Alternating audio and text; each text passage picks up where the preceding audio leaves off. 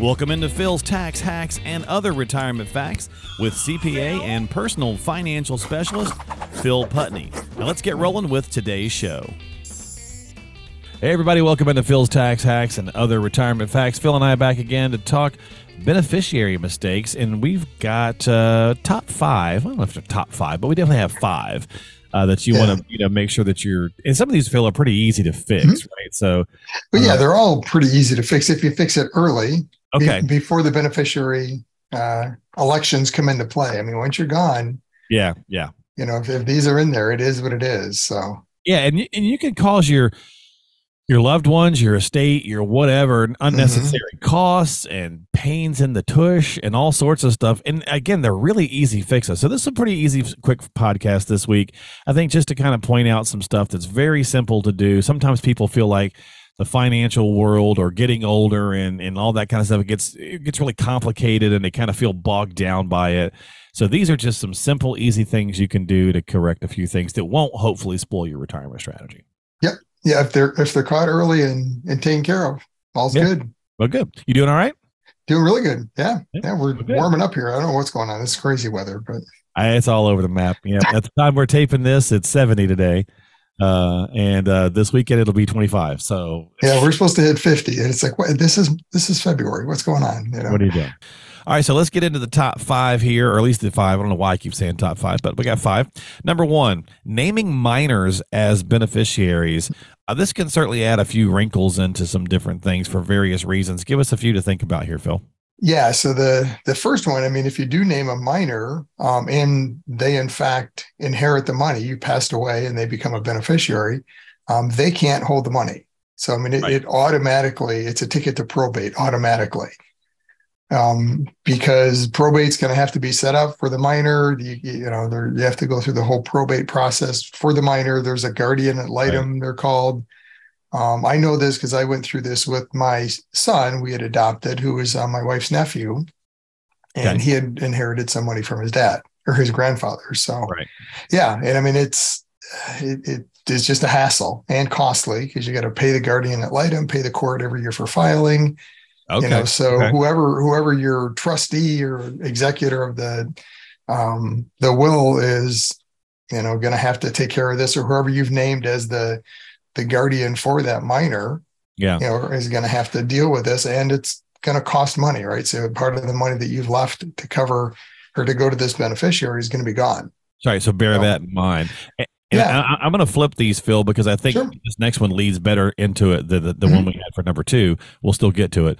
Not naming an alternate or successor beneficiary. This could go in tandem with the minor and help correct that problem, right? Correct. Yeah. Yes. I mean, if you didn't name an alternate, let's say, and depending on how you name somebody, I mean, it might end up in the minor's hands anyways. Right. So I mean, if you've named somebody, an option, right? Right. Yeah. If you've named somebody per stirpes or capita, it depends on if they've passed, then what their share does. And if it's following their bloodline, so it goes to your grandkids. So you name your son, daughter as a beneficiary. Right. And, you set it up per capita where it is the default. Okay. Then it goes to the remainder of the beneficiaries. You disinherit the grandkids, but if you name it per stirpes, and your son or daughter has passed away, it's going to follow. Oh, thank you for explaining that. Bloodline. I was going to ask. So now you've got to be careful. Yeah. I'm pretty sure I'd have to check the verify, but I'm pretty sure that's how it goes. Per capita means per head count, basically. So whoever's left of the primaries gets it. So I mean, that you got to be really careful of. But ultimately, I mean, you cannot even name a minor as a beneficiary. You've just named your kid. You didn't name a contingent, though. Right. And now all of a sudden, their share ends up following their bloodline. If they've got grandkids, well, it goes to their estate. Now it's in probate again. Gotcha. Okay. So you've got to be really careful and kind of think it through how you want this to happen. A lot of times for that scenario, if you have minors, a couple of options. I mean, first is name somebody else, so if you've got a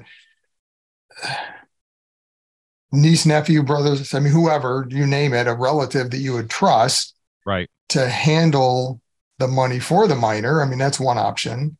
The challenge with that is there's no legal binding obligation on that individual, right? So if you name your brother, let's say whoever it is, Sure. if you pass, it goes to them, and you tell them, hey, my intention is I want this money to go to my grandkids, and they inherit the money. I mean, their name's the beneficiary, and it's theirs, frankly. I mean, from Yeah. the court standpoint, it's theirs. So you better really trust that person to follow what you wanted.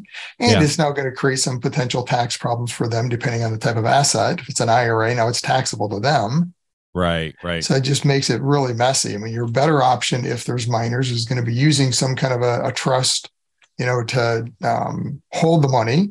Yeah. And I want to get to that one in a So minute too. yeah, Yeah. yeah. So the mind, I be very careful naming directly a minor as a beneficiary. Just know the wrinkles. If something happens, it's going to be time. It's going to take time because it's going to be in probate until they're 18 and cost money. So, But do they're yourself easy fixes. justice Yeah. and just walk yourself through it, think it out, have it on the paper. Then it's done. You don't have to worry about it and they're review it. And Yeah, we'll get and to they're that, easy but- fixes. Yeah, Yep.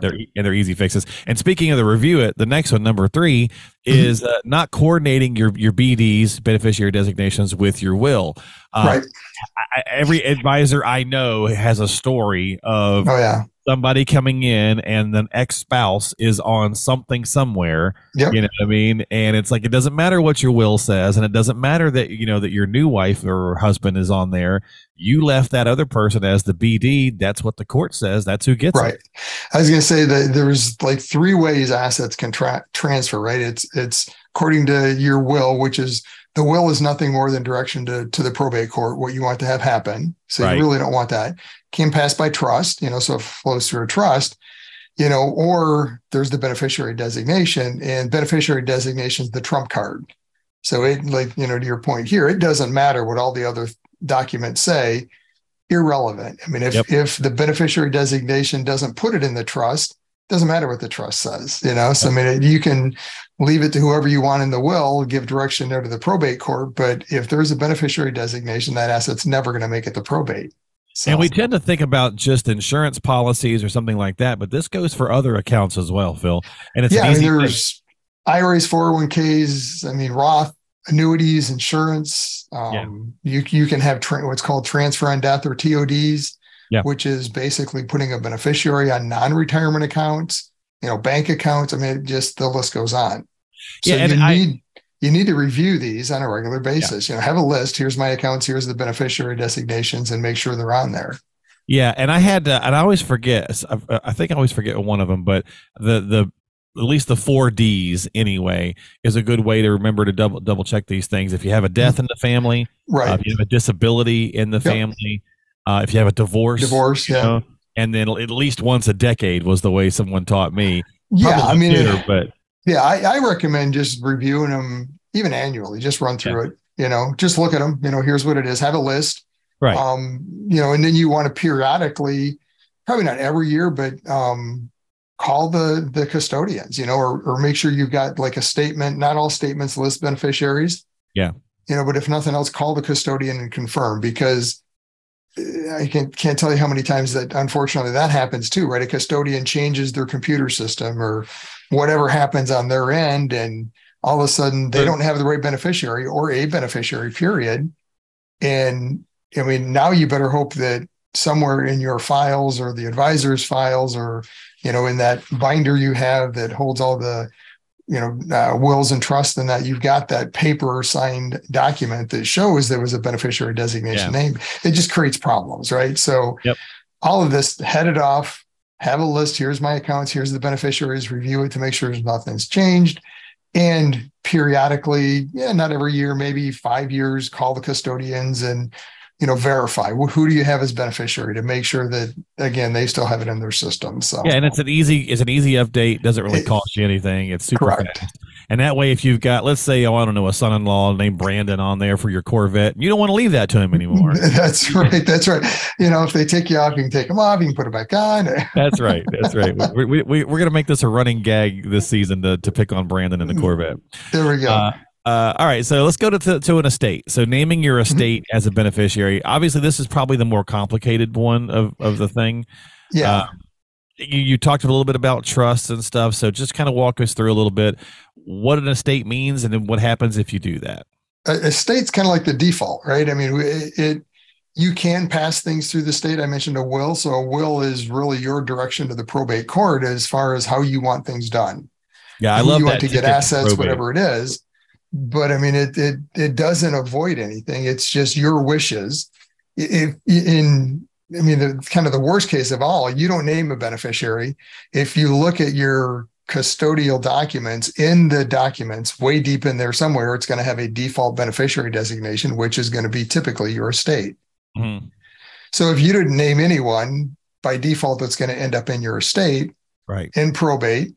And even if you didn't leave a will, now the probate court has a set of laws, every state has them, called the laws of intestacy, meaning, okay, I died, left no direction. So every probate state or every state in their probate law has, here's what happens. Usually it kind of follows bloodline. If you're married, goes to the spouse, those kind of things. So yeah, you don't want things to go to an estate. It's just, it costs money, it costs time. Yeah. That you've got to pay an attorney to open the probate, run it through there. It's all public. I mean, they've got to publish your name, and if whoever thinks they've got a claim can make a claim against the estate. I mean, it's just this whole process. And, you're talking 6 months is quick. It's, 9 months to a year, depending on what's going on. Could be longer, especially if there's claims issued. And so it's you want to avoid it at all cost.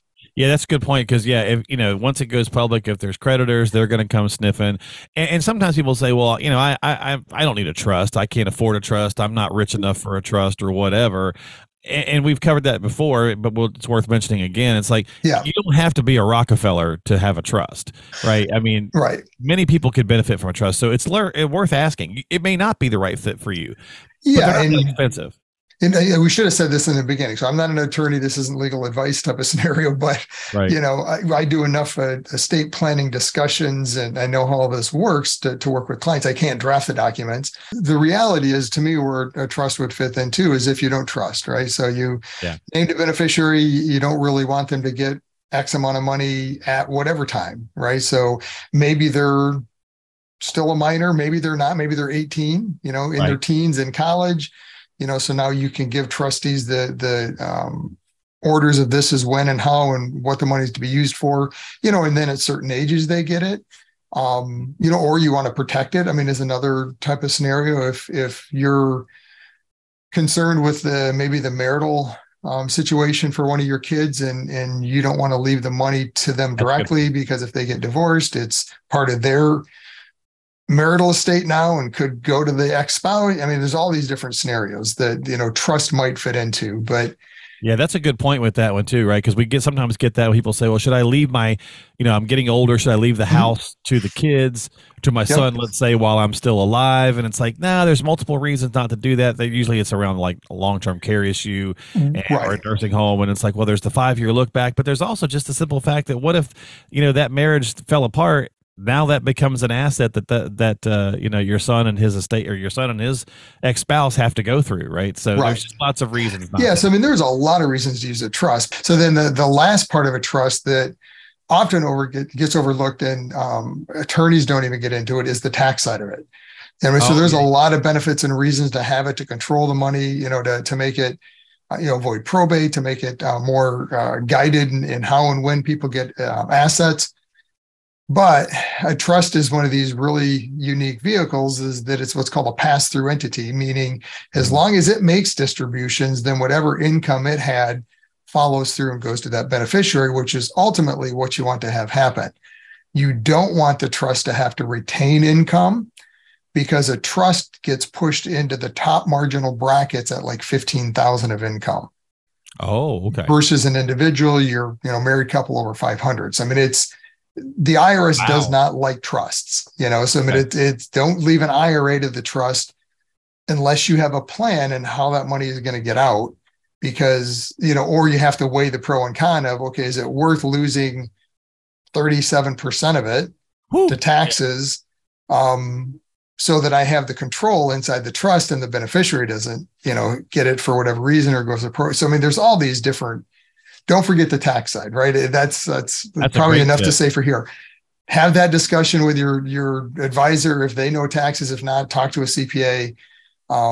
know that before you get in, because you don't want all of a sudden an IRA to get left to a trust. Oh, and by the way, if an IRA is the beneficiary, now you got 5 years to take it out. It's not 10 years. I mean, it just changes the whole picture. So yeah, that's a hefty tax tip right there. So yeah, don't take it lightly. Don't, attorneys they fund them, or they set them up. They want them to be funded, and absolutely you want it to be used, but know the tax side of it when and if it ends up being funded and used. So, well, if you're considering a trust or you're thinking about it, then yeah, you need a little team there. Make sure you've got the attorney, make sure you've got the CPA, the financial advisor, right? So all three of them. And of course, if you're double like Phil, there's two of the three right there. But either way, right, make sure you've got that little team there to make sure it's the right fit for you, because that's a great tax tip. So thanks so much for sharing that one, Phil. Mm-hmm. All right. Last one, again, another easy one. Just make sure there's no errors on the application. Like, just double check stuff. And also don't forget, people putting stuff in are also human, right? Yeah. So, just double check everything. So securities match, addresses, names are spelled correctly. Again, a simple fix, but it can save time and money. Yeah, and that's to the point of, here's the beneficiary designations I want. Review it on a regular basis. Check the spelling. Check with the custodian to verify they've still got it all on there. The challenge with beneficiary designations, and every custodian is a little different, but usually the common is who it is, the percentage, the relationship. Might have social and date of birth, but that's probably about it. No contact information most of the time. So I always, in fact, my clients, I provide a list that's a beneficiary list to say, okay, you've named everyone on this list. They'll have their full contact information, and have it in with your wills and your trusts, so that whoever's handling this isn't running around, trying to figure out, okay, how do I get a hold of Aunt Joe and whoever it is that, whoever you've named, just so that they can get the asset to the person that it's entitled to. So no, and it's an easy fix, because you might write down the wrong social security number by one number. The person inputting it might swap a 6 for an 8. I mean, it's just little easy things happen. So just double check it. And I mean, it doesn't mean they're not going to get it. It's just another hiccup and a roadblock, and now they've got to go through and prove who they are. So I mean, it's just, if you have the information on there, make sure it's accurate. Yeah. So, and verify what they have. There you go. So that's just 5 beneficiary mistakes that might make your retirement or or legacy plan a little more messy than it needs to be. Most of these are pretty easy fix. Great tip in there about the trust. So let's just make sure we get that stuff done. And of course, if you need help, as Phil said, you're always going to have that estate attorney brought into it, but certainly have your CPA and your financial advisor help you as well. And if you need some help, that's why Phil's here. Reach out to him at philstaxhacks.com. That's philstaxhacks.com. You can also call him at 248-888-7530. It's 248-888-7530. And with that, we'll catch you next time here on Phil's Tax Hacks and Other Retirement Facts. Investment advisory services offered through AFS Wealth Management. The content of this program is provided for informational purposes only and is not a solicitation or recommendation of any investment strategy. Investments and/or investment strategies involve risk, including the possible loss of principal. There is no assurance that any investment strategy will achieve its objectives.